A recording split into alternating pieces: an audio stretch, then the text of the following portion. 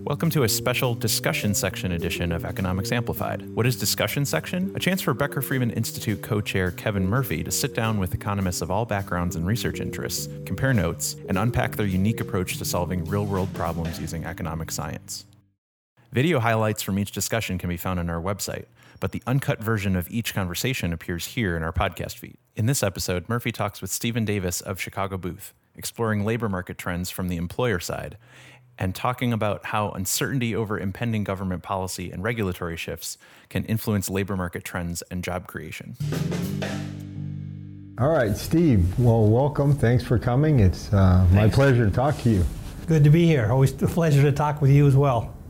Why don't you fill us in a little bit on your background? Like, I know you've been here at Chicago, I think since you got out of graduate school, which was a few years ago. Yeah, but of course I was here already, so you were here already, complain. But that's right. Well, as you said, I've been at Booth for about 30 years, and I've worked a lot on labor market issues over the years, typically from a macro perspective. I've dabbled in other areas, some with you. So I basically think of myself as an applied economist, and try to understand the world around me using whatever seems like the most informative method. Much of my work is empirical in nature. I like to try to keep my self close to the ground, and working with data seems like a sound way to do that, at least for me. Okay, two things. You're an economist. So what does an economist bring to studying the kind of issues that, you think is important? What, you're trained as an economist. What does that economics training tell you to do that other people might not think about it the same way? Yeah, that's a good question, tough one. In part I think it's about, on the macro side, thinking about not just individual optimization, firm optimization, but what do you mean by optimization? Trying to pursue your best ends, trying to pursue your objectives subject to whatever constraints you face and given the way you see the world, given the information you have. So that's kind of the problem for an individual household or business or worker. So let me stop you for a minute. So you're interested in explaining the world. I think we had a lot of people through, and everybody seems, that's the Chicago theme, right? We're all about explaining the world, but you're trying to explain the behavior of, I think, really two groups in the population. Firms on the one hand, employers might think of in the labor market, and employees. And how does the economic approach inform how you think about firms and workers? Well, it's in part what I just said. It's what do you think their objectives are? What are they trying to achieve? What are their constraints, including the market conditions, the policy environment they operate in? What information do they have? That's kind of each household, each employer, has those sets of issues in its mind when it's trying to achieve its objectives. But then they also come together and interact, and they can interact in a number of subtle ways, sometimes through market-mediated transactions and sometimes through other ways. And that's, that gets to the concept of what's an equilibrium, where each agent is doing, trying to pursue its own objectives, each employer, each worker is trying to pursue its own objectives. But they interact with each other in markets and other ways, and that can be quite complex. So I think economists have, for a long time, relative to other social scientists, tried to understand how those equilibrium interactions work out, and not just the objectives of individual agents. Okay, so let me try to put that in the way I see what you're saying and see if I'm getting this right. I mean, you called yourself a macroeconomist, which I think means you're really interested ultimately in maybe some big picture questions, like how fast are we going to grow? What's the employment rate going to be? Are wages growing? Are firms doing well? Which firms are growing? Kind of big picture issues, but to understand those big picture issues, it's helpful to look at the individuals, what the people are doing, why they're doing it, what the firms are doing, why they're doing it. I think that's been called the micro approach to macroeconomics, which again I think is a Chicago tradition in a lot of ways. Yeah, I think that's an excellent way to put it. And the micro approach to macro, I think that's a theme that goes through much of my research over my entire career. And these macro, and I guess that's to me where economics really separates itself from, I think, a lot of other social sciences and really a lot of other approaches, because there's many people who are many sciences are focused on the individuals and focus on how do individuals behave, why do they do what they do. It's psychology, philosophy, whatever areas you want to think about. And then other groups focus on the overall aggregate of what's going on in the social sphere. I think economics is really all about how do you get from one to the other, and an integrated view of how those two things fit. And when I see your research, I see it very much in that light. It's like big picture questions from a micro perspective, and how do the micro elements lead to the answers to those big picture questions. Is that fair? Yeah, I think that's right. And a good example of this, in an area I've contributed to, but many others have done tremendous amount of work, really over the course of my career and starting a little bit earlier, is what leads to unemployment, in particular what leads to frictional unemployment. So a lot of my early work was trying to measure, in some sense, the first level of the frictions at the employer side. Why do jobs blow up? What does it mean for workers? What determines whether you can easily find another job when you lose one? And so these very much involve things that are happening on the ground for individual workers and businesses, but then they also interact to determine the overall unemployment rate and fluctuations in the unemployment rate over time. And I happened to go to graduate school at a time when there was a tremendous wave of innovation on the theoretical side in terms of understanding frictional unemployment by guys like Dale Mortensen and Peter Diamond and Chris Pissarides, and that had a big effect on me. And early in my career, I started thinking about, okay, but how would I go about getting a better handle on these things empirically? And that led to my early work with Halterwanger, trying to measure the pace at which jobs blow up at the employer level. By blow up, I mean they disappear, the worker loses his job, is thrown into the unemployment pool. And that's very much, as you described, kind of a micro approach to macro questions. Okay, but it differs a little bit. For example, I've also done a lot of work on unemployment, but I have approached it mostly as a labor economist with a focus on the individuals and how the individuals deal with unemployment and how fast they find jobs and how likely they are to lose jobs.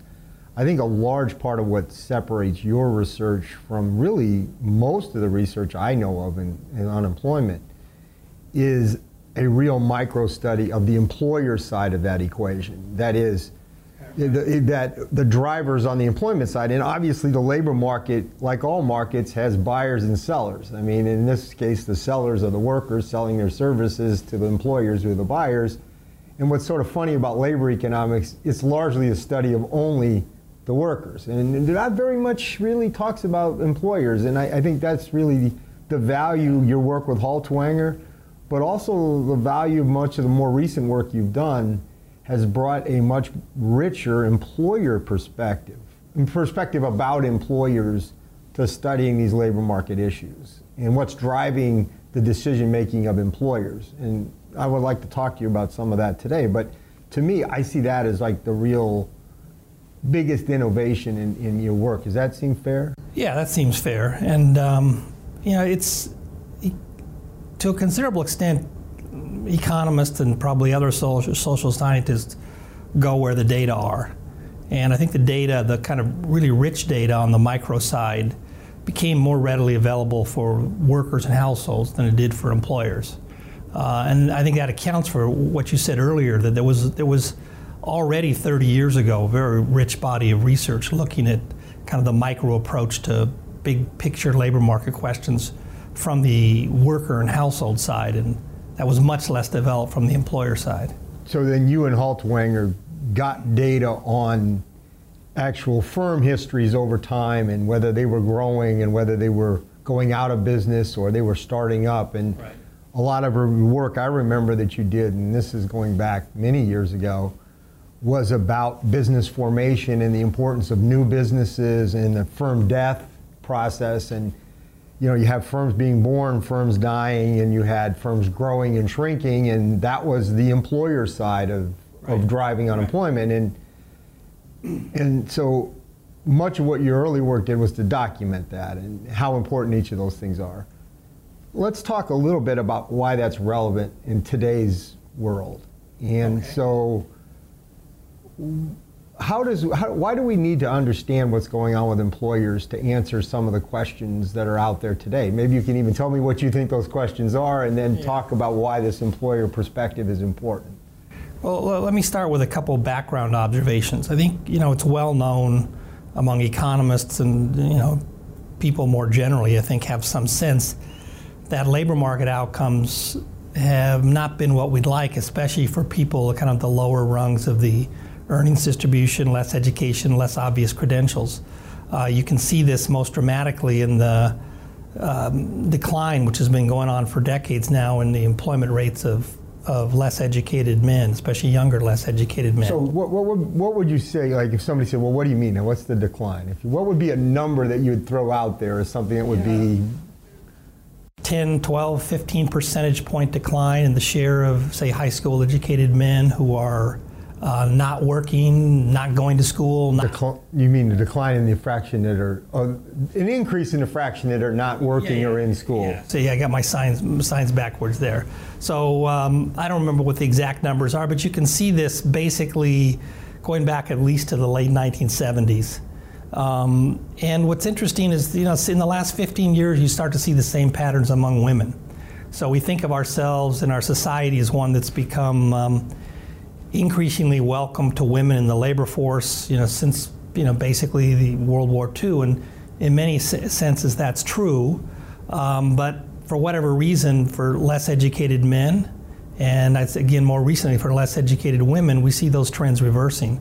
That's pretty worrisome, and to me anyway. And he asked me what I see some of the big questions, and it's worrisome both from the perspective of economic performance, but also from the perspective of social cohesion. People feeling like they have a stake in society, and for many people, especially for men, and increasingly for women, a big part of having a stake in society is being gainfully employed. So I talked to Jim Heckman a while back, and we talked about people being engaged with the economy or engaged in society. And I think that's kind of the same theme you're talking about here, which is,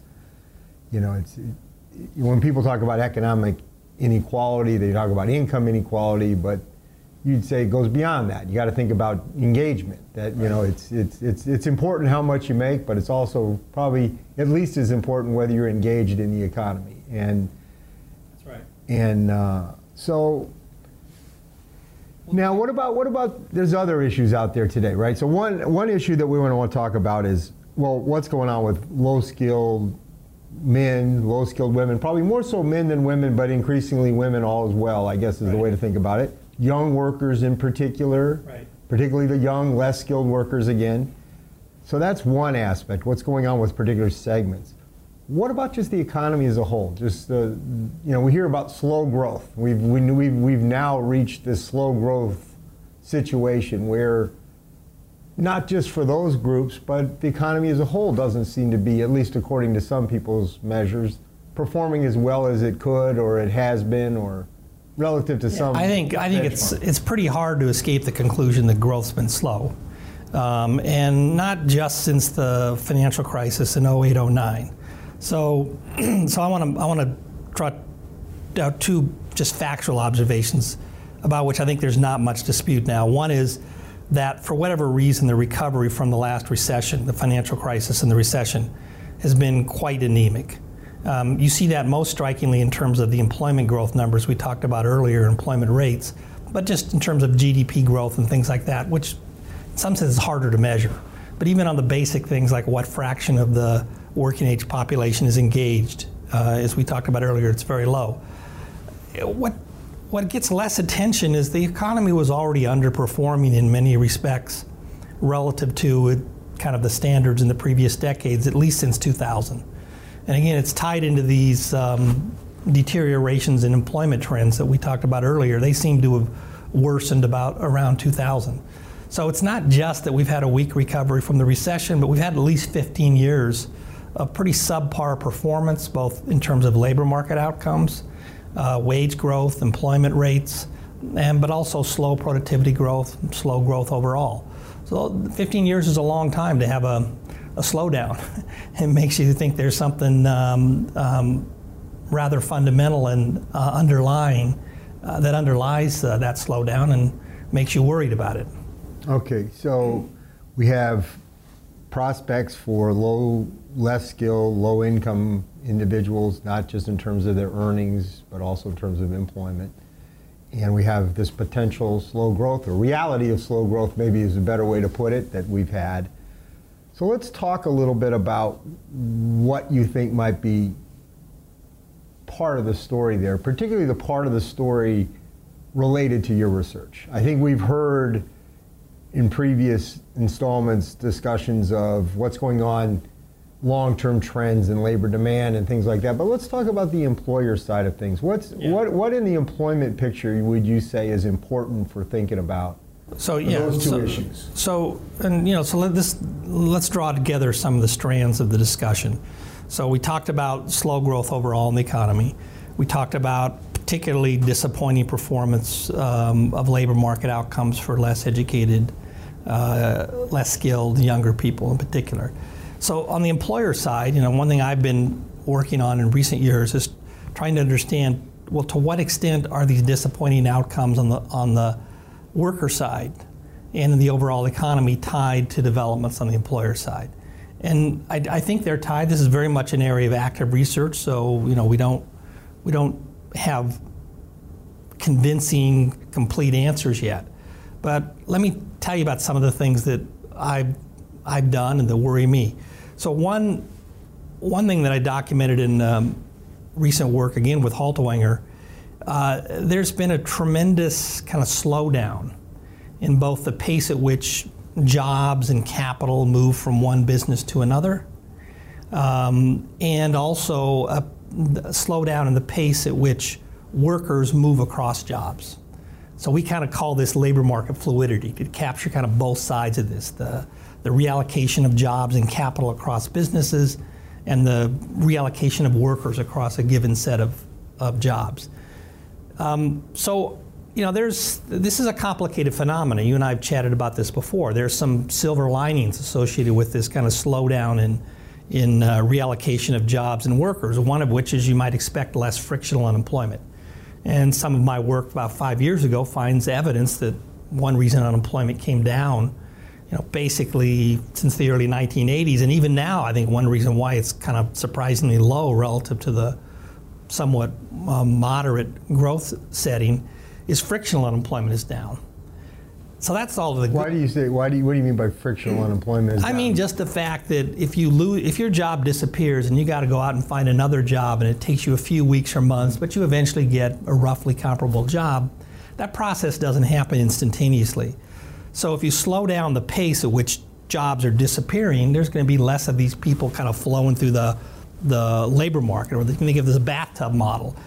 Fewer guys are flowing in, so few guys are flowing out, and kind of the overall level of water in the bathtub's a little bit lower. But importantly, you're not saying that frictional unemployment has gone down because it's easier to find a job than it used to be. It's not. The amount of frictional unemployment is, think of those as the guys between jobs.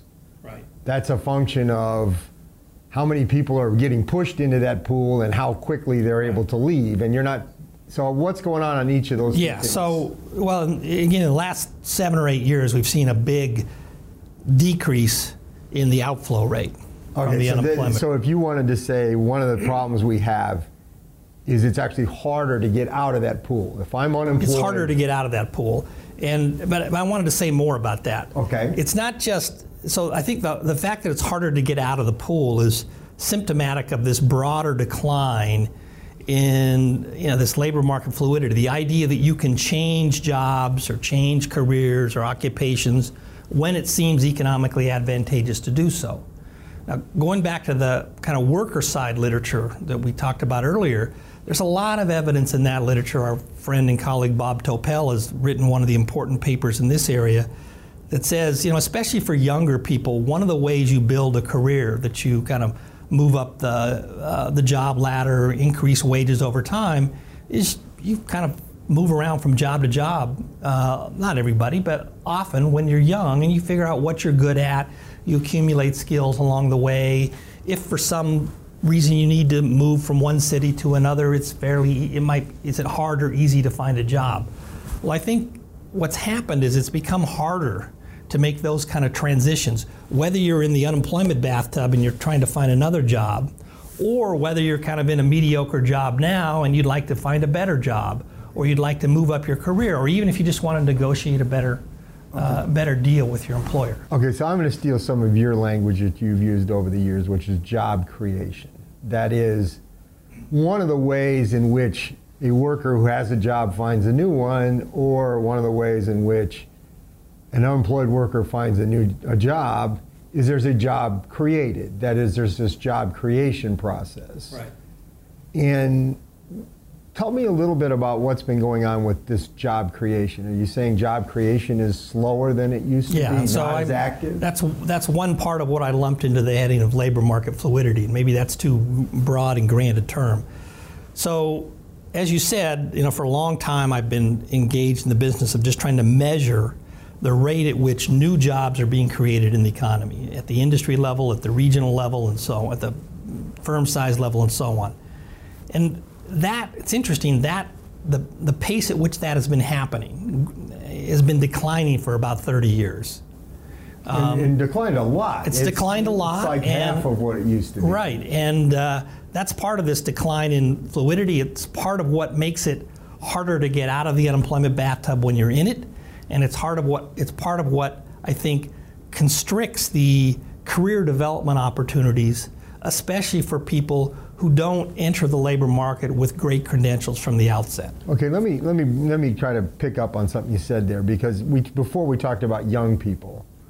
And if I think about this decline in fluidity or this decline in new job creation, that's going to be particularly problematic for young people who really depend on those new jobs disproportionately. Some of what they do is go to an old firm, but a lot of what they do is go to new opportunities that are out there, both job to job and when they're entering the labor markets. That's right. So I guess you'd say it's not surprising that in this environment where the rate at which jobs are being created has been slowing, that might be particularly difficult for less educated workers, less skilled workers, young workers who really depend on that job shopping. They don't go and get an MD degree and then find a job in the hospital. They're looking around the economy trying to find a lot of what they're doing in their early human capital development, to bring in another term we use all the time, is in the market, out there in the workplace. And this reduced fluidity is going to hurt those people. I think that's exactly right, and that's a theme I've been pursuing in recent research. I think the jury is. I'm fairly persuaded it's important, but in the larger profession, I think the jury is still out to some extent on just how harmful this decline in fluidity is for younger workers in particular. So this is something that affects workers, but maybe a lot of what's going on is actually on the firm side of things, I guess, is the insight you're bringing to this equation. So we have that, let's say, the decline in fluidity. And now what about, one part of that is new business formation. What's been going on with new business formation? It's down tremendously. So I just looking at the numbers before we chatted this morning. So if you go back to the early 1980s, I'll give you a statistic, and these are fresh in my memory, so I think they're accurate. If you go back to the early 1980s and you say, well, what fraction of all workers are at businesses that are less than 5 years old? It's 18%. If you look now, it's about 8%. That's an enormous decline. Less than half. It's less than half. So wow, that's a huge decline. And again, those new businesses, they're disproportionately going to be hiring young workers. They're disproportionate. This is not my work, but other work shows they disproportionately hire young workers. As you said, that's not really a surprise, but it's nice to confirm that in the data. This decline's worrisome for a number of other reasons as well. We know that, a very small fraction of these young firms eventually grow up to be very important big firms. And you worry that if you have cut the the share of economic activity accounted for by these young firms in half, that we might get fewer really big successful firms 5, 10, 15 years down the road than we would have had in an environment with more of this kind of ferment and activity by younger firms. That's much more speculative. More people are trying their hands at it, and chances are you might miss what would have been a great opportunity if that business never got started. Okay, so let's talk a little bit about what might be behind each of these two things. One is just the overall decline in fluidity. The other might be what's going on with just new business formation. And finally, let's think about just the rate at which firms are growing in general, whether they want to bring on new workers. Even if I'm already got 200,000 workers, I'm already a big firm. So I know you've done some research in these areas. So let's talk about first sort of those impediments. What are some of the impediments out there? I think you've called them headwinds, that we have headwinds out there against job formation, against employment. Right. What would you point to? So let me state first, it's a complex phenomenon. And I don't think there's a single answer. There's probably not even just 2 or 3 answers. And some pieces of it are benign, or at least not things that are under our immediate policy control, like just the slowdown in population growth and the aging of the population. Those things by themselves are probably an important source of the slowdown in new business formation. So let's acknowledge that but kind of set that aside. I think there are a lot of other things that are going on where it's kind of self-inflicted headwinds, not something out of our control, but self-inflicted headwinds. And here, this is an active area of research for me and others, and so we don't have full answers yet. But I think about things like the dramatic expansion of occupational licensing restrictions at the state and local level. So tell me what you mean. What would be your headline example of an occupational licensing restriction? Headline example is if I want to cut somebody's hair, or if I want to color their nails, or color their hair, or braid their eyebrows, all these things that you and I do often, or groom their dog. In the dog grooming, not everywhere, but the other ones I talked about, pretty much every state in the country, you can't legally engage in that kind of activity without getting a license, meeting the requirements for a license to practice employment in that occupation. And these license requirements are often quite onerous. In the case of cosmetologists, they essentially involve a long apprenticeship at often low pay, working for somebody who already has a license, plus taking courses, plus passing a test. And the dog groomers is another one. In many states, you can't legally work as a dog groomer unless you've obtained a license from the state. So these are basically entry barriers to occupations, and there are hundreds of occupations that have these kinds of restrictions in one or more states. Just to give you an idea of the absurdity of these things, and to let you know what's really, I think, behind most of them, it takes about 10 times as long in many states to get a license to cut hair and be clean and color hair and that kind of thing, as it does to become an emergency medical technician. Now, when you think about, well, where would we really like to be sure that somebody's qualified? Well, what's the quality? They can take care of me if I have a heart attack. They can take care of me if I have a heart attack. If I need my hair cut, and I'm not really in a position to make an informed, considered decision when I'm having a heart attack about, well, is this the right guy to take care of me? Okay, so I think what's really behind these things are basically incumbent protection devices in most cases. You get a group, they lobby their state legislature, they make some arguments that might have some merit, but they wrap it up and blow it up, and pretty soon you've got, well, nobody can practice this important profession, dog grooming, tree trimming, language interpreter. There are just hundreds of these things. So given those types of restrictions, you would think they would be the most onerous at the end of the day for the people at the low end of the skill spectrum, the people who don't have as good of contacts, who don't have a leg up in getting in those businesses in the first place. Right, and it ties into it ties into a couple of the things we talked about earlier.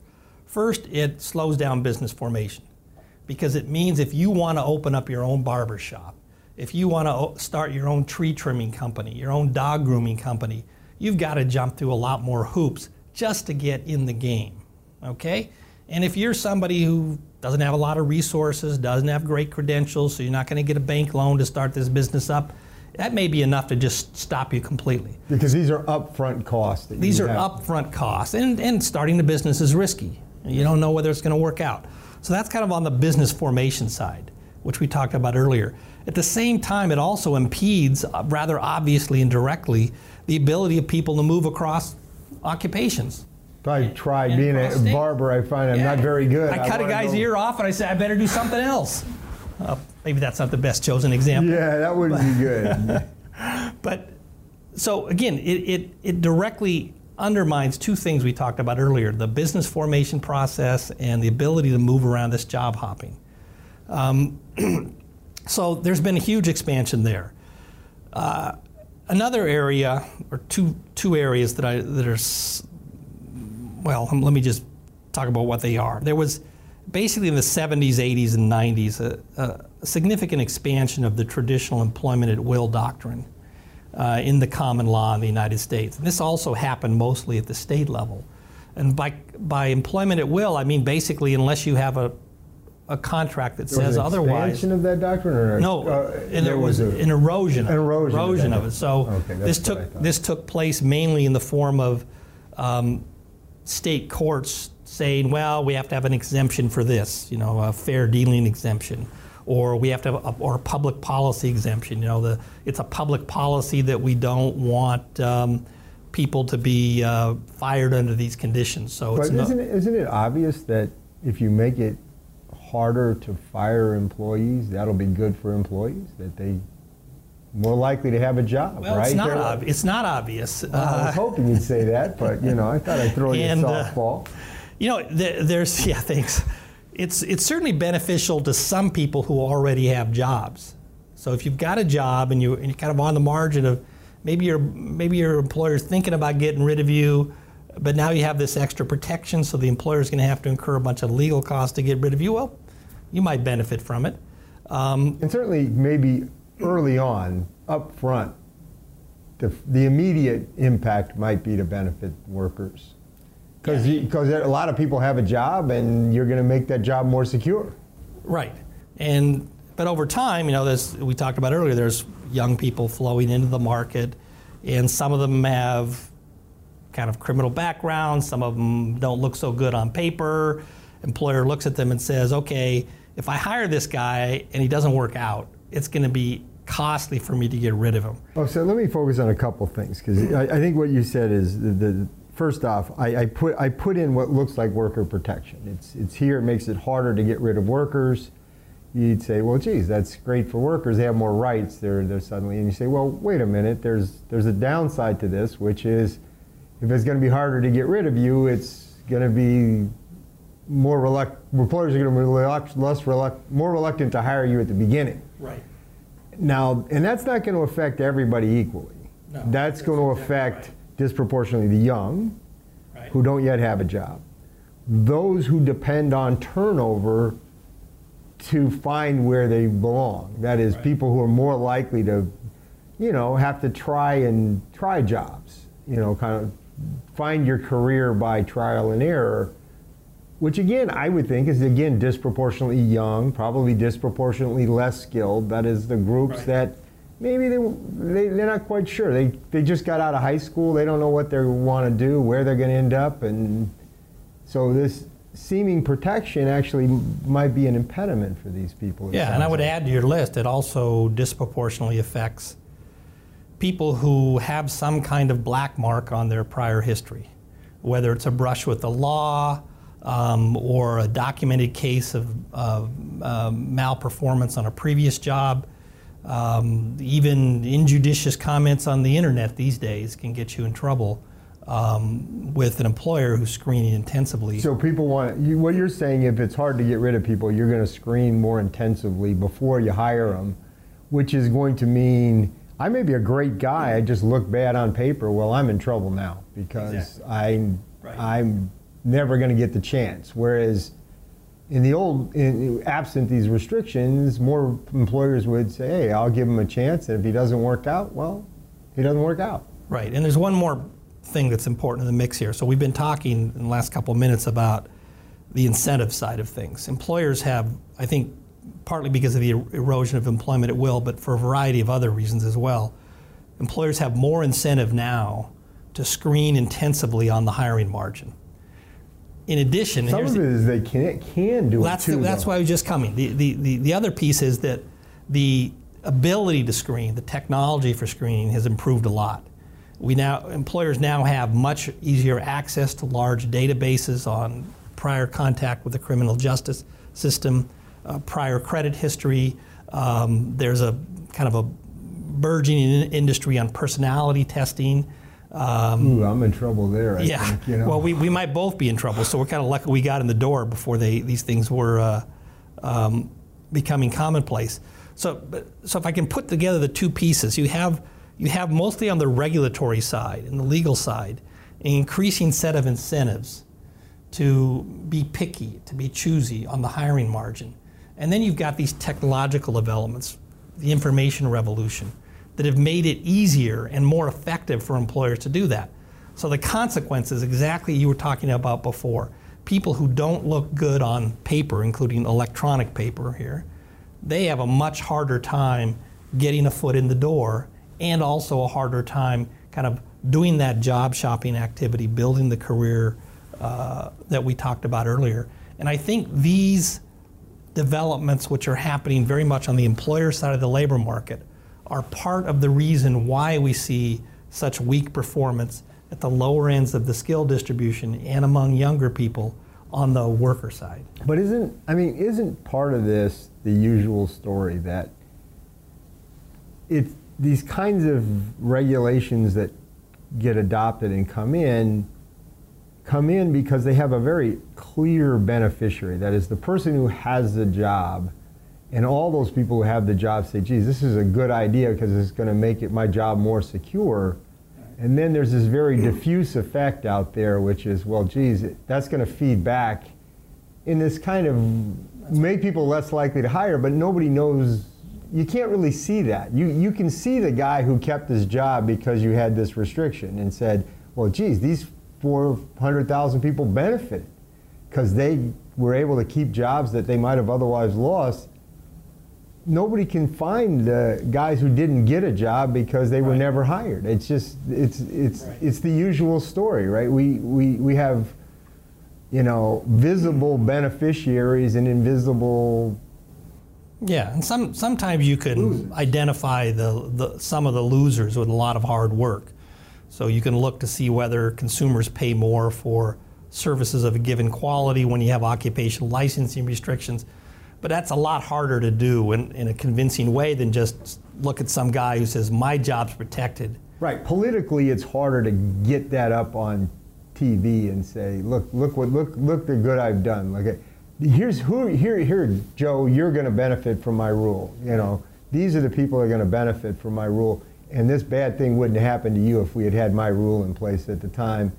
And so the benefits of each of these things are probably more easily demonstrated than the costs. Because otherwise it's like, well, why are we doing this stuff? Now the other part is incumbents versus new entrants, and most of these things seem to be skewed to incumbents. Again, I would think of it like, there's a bunch of barbers out there. They're going to fight hard to get these restrictions that'll help them. Right. There's a ton of people who might someday decide to become a barber, but none of them really know who's going to become a barber. Why are they going to fight against it? Right. And there's one, just as a kind of a graphic illustration of the point you're making, there's one area where we see this fight going on in a very visible way, and it's between traditional taxi drivers and Uber drivers.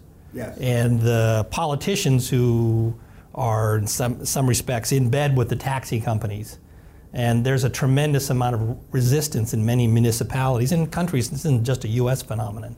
In many other countries to Uber and similar companies, because they're undermining the the incumbency protections that traditional taxi drivers have enjoyed in many cities, and that's a battle that's playing out where you do see kind of the Uber drivers kind of have very clearly different interests as the entrants than the incumbent taxi drivers and particularly the guys, the taxi companies who own the licenses. Okay, so what we're talking about, we're starting to transition into where I wanted to go anyway. But so first off, what we talked about just a bit ago were labor market policies that might be impeding labor market fluidity and labor market growth in general, than employment and the ease with which people find jobs and things like that. But those are labor market policies. Right. Your Uber example is starting to get into a broader set of policies. It's somewhat labor market because it's about taxi drivers and Uber drivers. But I think some of your other research says part of what's driving these labor market outcomes isn't really just labor market policies. It's policies much more broadly. Can you talk a little bit about that? Yeah, so, and it's a hard thing to nail down. So let me give some kind of 10,000 foot level numbers. 20,000 if you 20,000 foot, just to try to see why this might be important.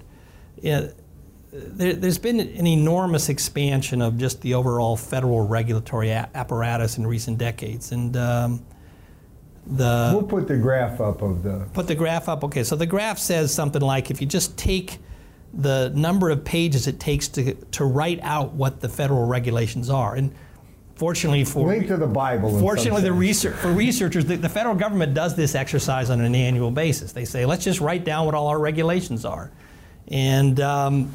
How many pages is that now? Well, it's equivalent to like take 350 copies of the King James Bible and stack them up. Okay, that's how long the federal regulatory code is. Okay, so more than all the books you have in your office, I think. It would take up my whole shelf, basically. Take up your whole shelf. And you know, another way to make the same point, and this is based on somebody else's work, not mine, if you just tell a computer to read the entire federal regulatory code, you certainly couldn't do it yourself, and count up the number of instances where you see must, shall, cannot, these are the require. These are the commandments. How many commandments are there? So you know, there were 10 in the Bible. Remember 10 in the old days. Well, there's more than 1 million such commandments in the federal regulatory code. Now, those are just numbers to give you a sense of the scale.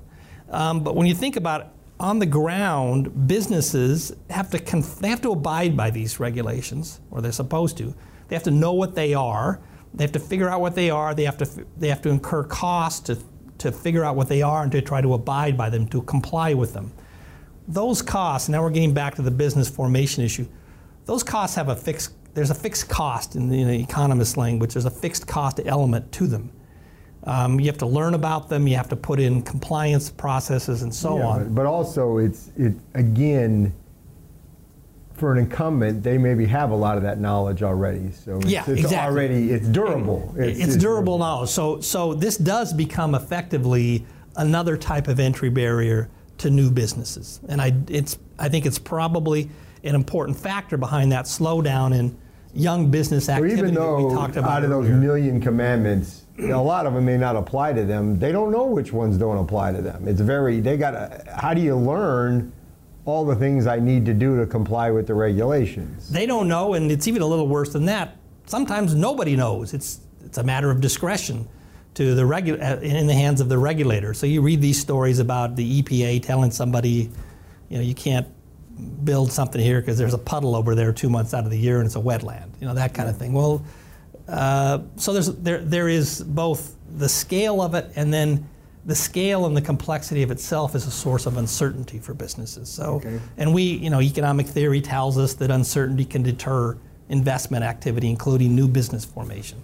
So there are many dimensions to this. So there's two things. One is it makes it more difficult for everybody, established and unestablished, but it disproportionately makes it more difficult for the unestablished businesses, the new businesses, or businesses that want to grow or go into new lines of business. It's just that whole dynamic, it's a dampener on dynamism. the ability of people to either start or adjust. And so then let me put another thing on the table. There's another piece of it, which is our tax code. What I talked about before didn't have anything to do with the tax code explicitly. So if you look at the tax code, that's another, I don't know exactly how many Bibles, dozens and more Bibles in terms of just writing out the federal tax code. That's also grown extremely, much more complicated and much more extensive in the last 30 years or so. And the tax code itself, if you think about it, is often used quite consciously as an instrument of regulatory control. So we have all these special tax breaks in the personal income tax system, in the business income tax system, designed to discourage or promote certain activities. You think of that as part of the overall complex regulatory landscape. And as you talked about before, it raises costs for everybody, but disproportionately so for actual and potential new businesses, slowing down dampening the dynamism process, which feeds back into the labor market through the channels we talked about before. So again, even though these policies maybe have nothing to do directly with the labor market, because they affect the business decisions that firms are making, that feeds back to the labor market. Because if somebody says, boy, the regulations are just too complicated, I'm not going to start that new product or go into that new line of business or maybe open a new business, that's going to affect the workers that potentially would have been hired to do those jobs. And again, given it's a new job or a new opportunity, disproportionately young and workers in those other categories. So that's about, so we've talked about a couple things. On top of the direct labor markets, we've talked about regulations about how businesses conduct themselves, and then we've talked about the tax code. Then you've done some other work that says, well, there's one thing about just how extensive these policy interventions are. There's another impact when there's uncertainty about what these policies are going to be. And can you talk a little bit about that, your policy work on policy uncertainty? Yeah, and this is actually something you and I chatted about with Gary Becker five years ago or so. And so let me back up a bit. I think, and trace out a little bit the evolution of this. I think all of us had the sense, you, Gary, and I, around 2010, we were looking at the world around us. We'd just gone through a major financial crisis. There was major new legislation to reform the healthcare system. There were crises in Europe, and it just seemed like there was an awful lot of uncertainty in the overall economic environment, and that not all of that uncertainty could be traced to deliberate policy decisions and policy directions. And that we didn't know what the policies were going to be. We didn't know what exactly they'd be, and even when we knew what they'd be, they were so new or different, we didn't know what their effects would be. Right. So, we wrote an op-ed in the Wall Street Journal, and it just got me to thinking about the topic, and I was a little dissatisfied with, I'd say, the nature of the evidence in the Wall Street Journal piece. Not that I thought we were wrong, but all the evidence that we had at that time was impressionistic and anecdotal. There really wasn't any systematic body of evidence to say, is the policy environment more or less uncertain now than it was at some point in the past? And if it is, does that have any effects? And so thinking about that, and then we had some economics that would kind of push you in that direction. Yeah, our economics said probably so, that it would have some harmful effects, but even, I'd say at that time, even the claim that we were living in a period with high policy uncertainty was somewhat controversial. Yes. That's no longer controversial. That's kind of like, I think the work we've done and the others have done have kind of said, look, the last several years in the United States, in Europe as well, really are somewhat exceptional in the extent of policy-related uncertainty. There's still lots of debate about, well, why has that happened? Does it matter much? If so, how does it matter, and so on. But that thinking, kind of led me to, in some work with Nick Bloom and Scott Baker, to try to systematically measure policy uncertainty in the economy. We can talk about how we do that if you'd like. And then that lays the groundwork for assessing its effects. So in other words, you're going to say, look, I have this hypothesis. Uncertainty about policy affects the economy. And I'll just lay out one of the ones we thought about. Well, I'm thinking about making an investment. Maybe it's a long-term investment. And how profitable that investment's going to be is going to depend on what policies are followed. Right. Well, or the kind of investment I want to make. Maybe I'm sure I want to invest, I just don't know whether I want to do A or B, depending on what the policy is going to be. Well, Right. if that uncertainty is going to get resolved a year from now, well, I probably want to wait. I probably don't want to put this irreversible investment in place until I got a better idea of what the world's going to look like. And that was our theory.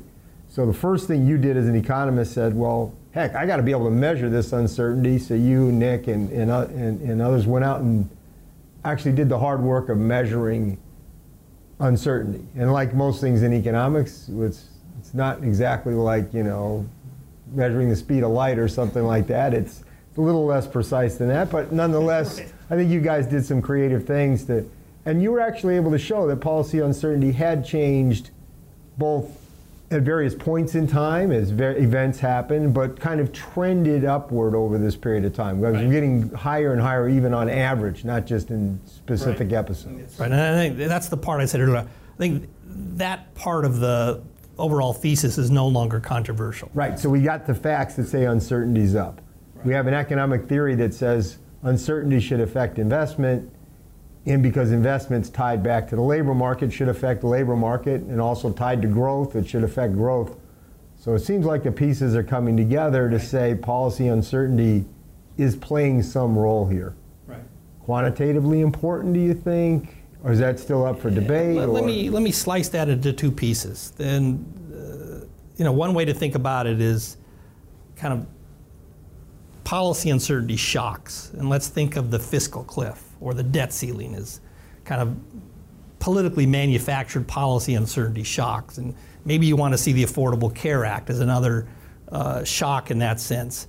The role of those as kind of causal agents. So here, let's be clear. You're saying maybe the Affordable Care Act is going to be good for business, maybe it's going to be bad for business. Let's just put that on the side.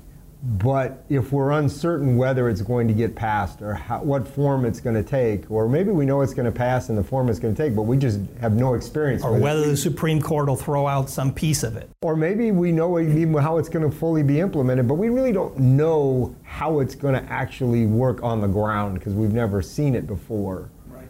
That's the uncertainty you're talking about, not whether the regulation is good or bad. Any drag by the regulation itself falls under our previous topic of maybe we have too much regulation and that's slowing us down, but this is like uncertainty about regulation has got a further drag. And you just made the distinction very well, and also it hints at why empirically it's difficult to isolate these uncertainty effects, because they're typically tied up with these other effects that are happening at the same time. Right. So it takes a lot of work and some imagination to try to figure out how you tease that apart, and that's still very much going on. And that's why I'm maybe hedging a little bit about what the magnitude of these effects are. I think my reading of the evidence is there's pretty good evidence that it matters somewhat to the downside, and so other things equal, you want to have a more stable policy environment. Do I think it's the main driver of weak economic performance in the last several years? No. Do I think it's a contributing factor? Yes. But I also wanted to make another point, which I think often gets lost in this discussion, these kind of discussions. It's not just whether we have these occasional episodes where the policy process itself manufactures one of these uncertainty shocks. It's also about how we design our institutions so that when they respond to other shocks, do they do it in a way that amplifies uncertainty or reduces it? And I think the clearest example of this in recent years on the macro scales, look what's been going on in Europe. They designed this monetary union, and without really laying the foundations institutionally in terms of an economic environment, in terms of a decision-making process to deal with major crises, or even maybe not even so major, the Greek debt crisis. Greece is a tiny part of Europe, and it caused an enormous amount of consternation and economic harm within the European system because it was taking place within the Eurozone that had been established. And to economists' credit, many of them, Martin Feldstein comes to mind, had warned in advance of the creation of the common currency in Europe that, look, you really haven't laid the groundwork to make this work. And that's an example of an institutional environment that when a big or small shock came along, the institutional environment wasn't well equipped to respond, and we got all this uncertainty as a consequence. And it hadn't even laid out what its response would be. I mean, even if there were 10 different possible responses, it might have been better to just throw a dart and choose one of them right. than to leave all 10 of them still on the table, which is where they are. Nobody knows what the heck they're going to do. And, that's kind of your point is, it's one thing to pick the best of the 10. Maybe second best of the 10 is better than just saying, well, I'll choose later, right. And which is kind of the problem you have. Right.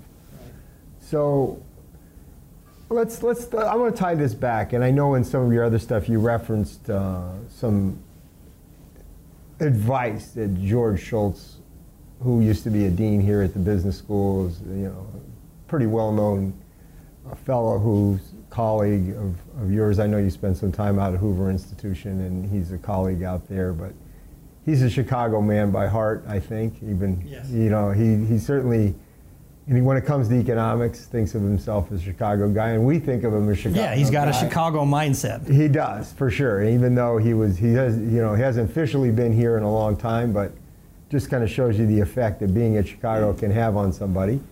But George, he had some simple rules about policy and economic policy, and that's coming from a guy who's both has a lot of experience in economics, but also a lot of experience in government. And what was his policy advice, and how does it fit with what we just talked about?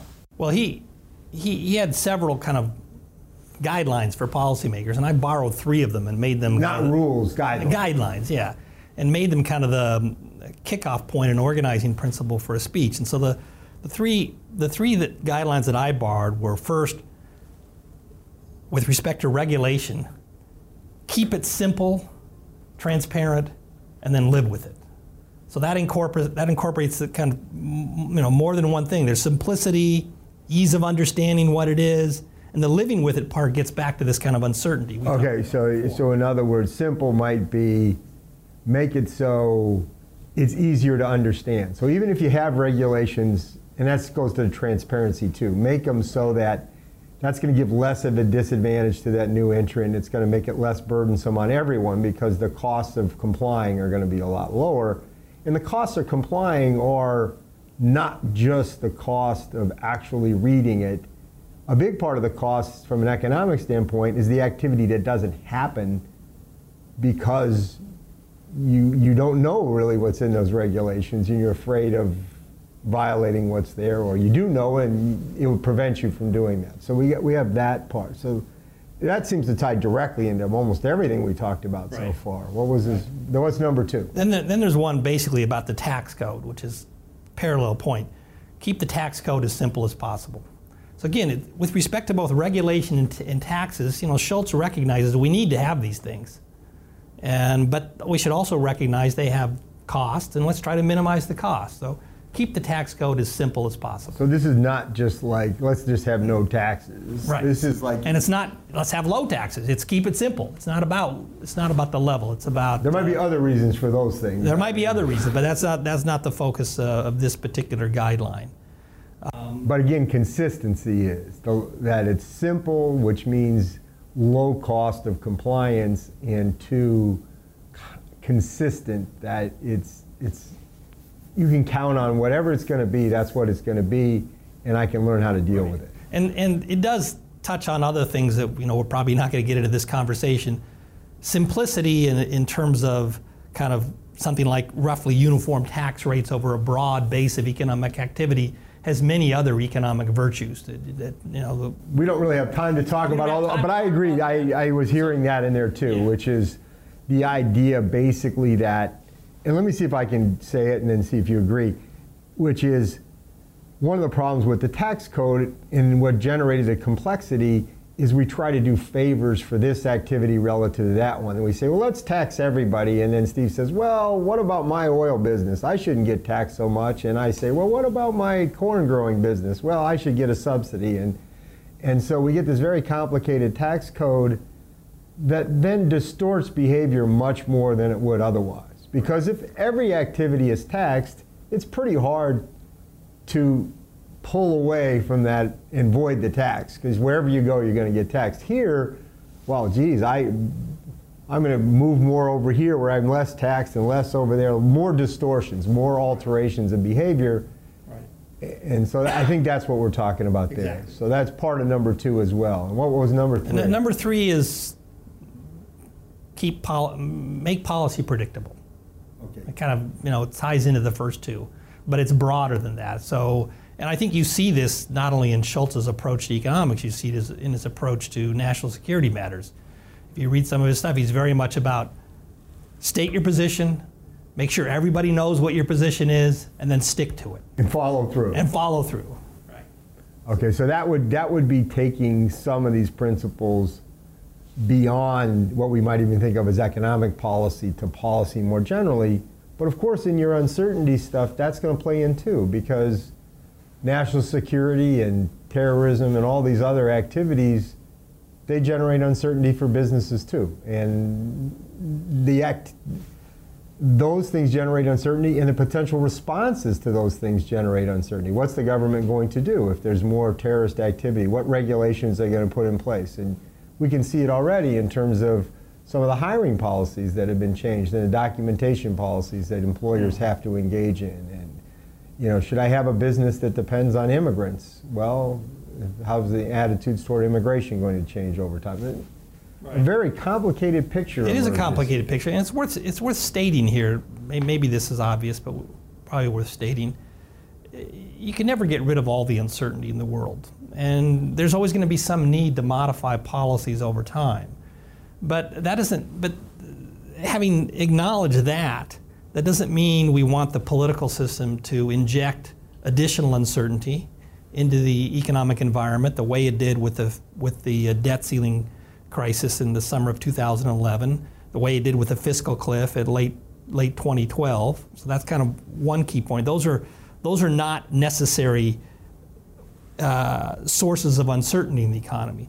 And then go back to this point we discussed very briefly about institutional design.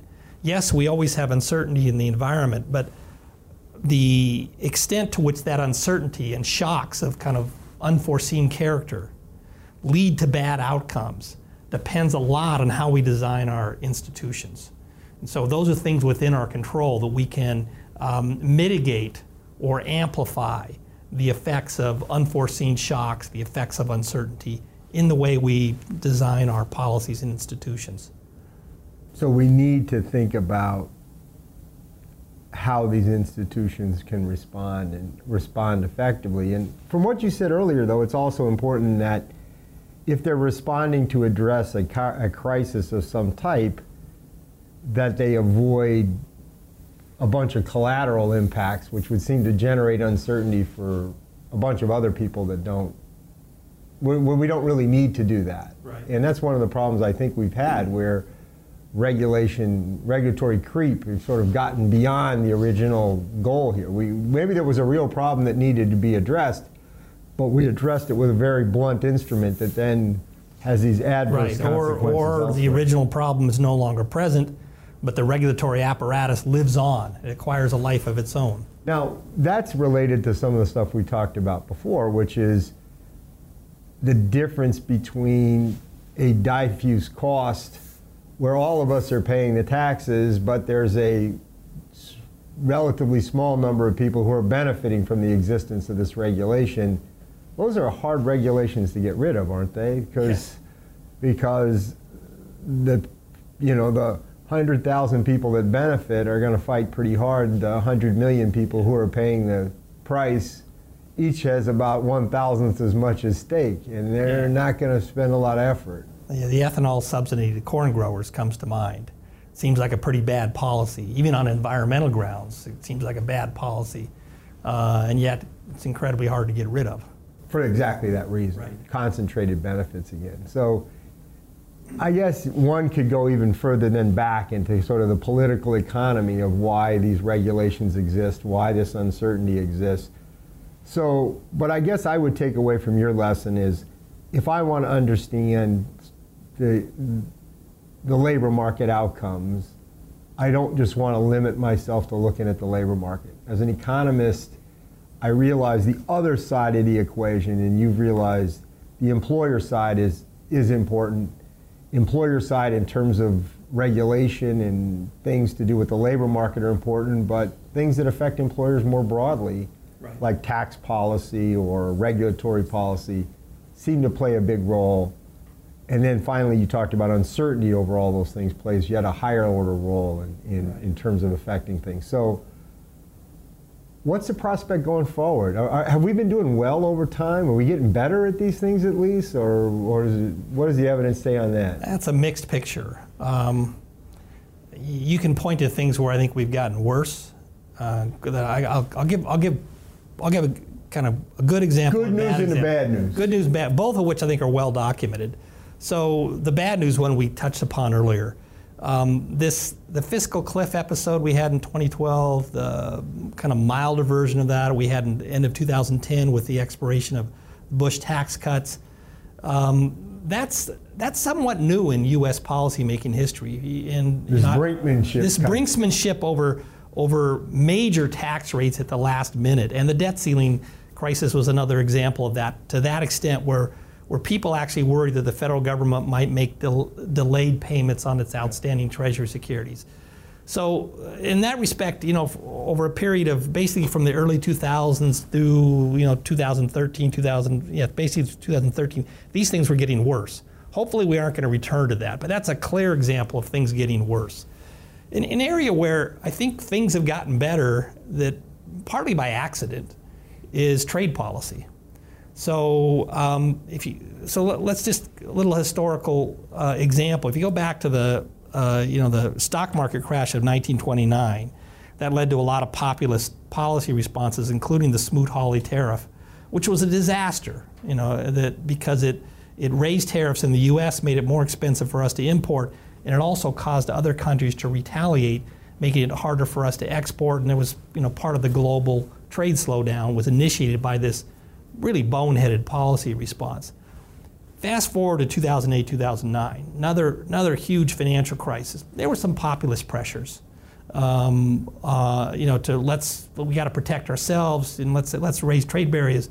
But the difference between the 1930s and now is through the GATT, the WTO, and a rash of bilateral and regional trade policies, we've kind of tied our hands. It's just much, much harder to have a knee-jerk populist tariff or quota put online now than it was decades earlier. So these populist pressures never amounted to much.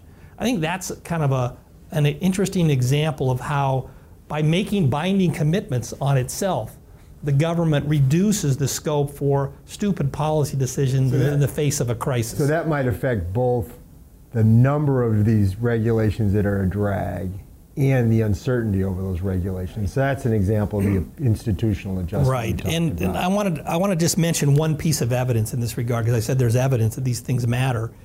So if you look at China's accession to the World Trade Organization and what it meant for the trade relationship with the U.S. is essentially no change in the tariff structure, because they were already MFN status, most favored nation trading partner. But nonetheless, in the United States, when China ceded to the WTO, and the immediate after that, trade growth goes up a lot. And when you don't see that in Europe. Now, why is that? Well, there's some interesting work by Kyle Handley and others that basically says the difference between the U.S. and Europe is that in the U.S., pretty much every Congress would say, well, are we going to revoke China's MFN status because they're a bad actor in many respects, and maybe they were. Well, what did that do? That's a lot of uncertainty. You're not going to invest in the kinds of things that are complements to trade between the United States and China.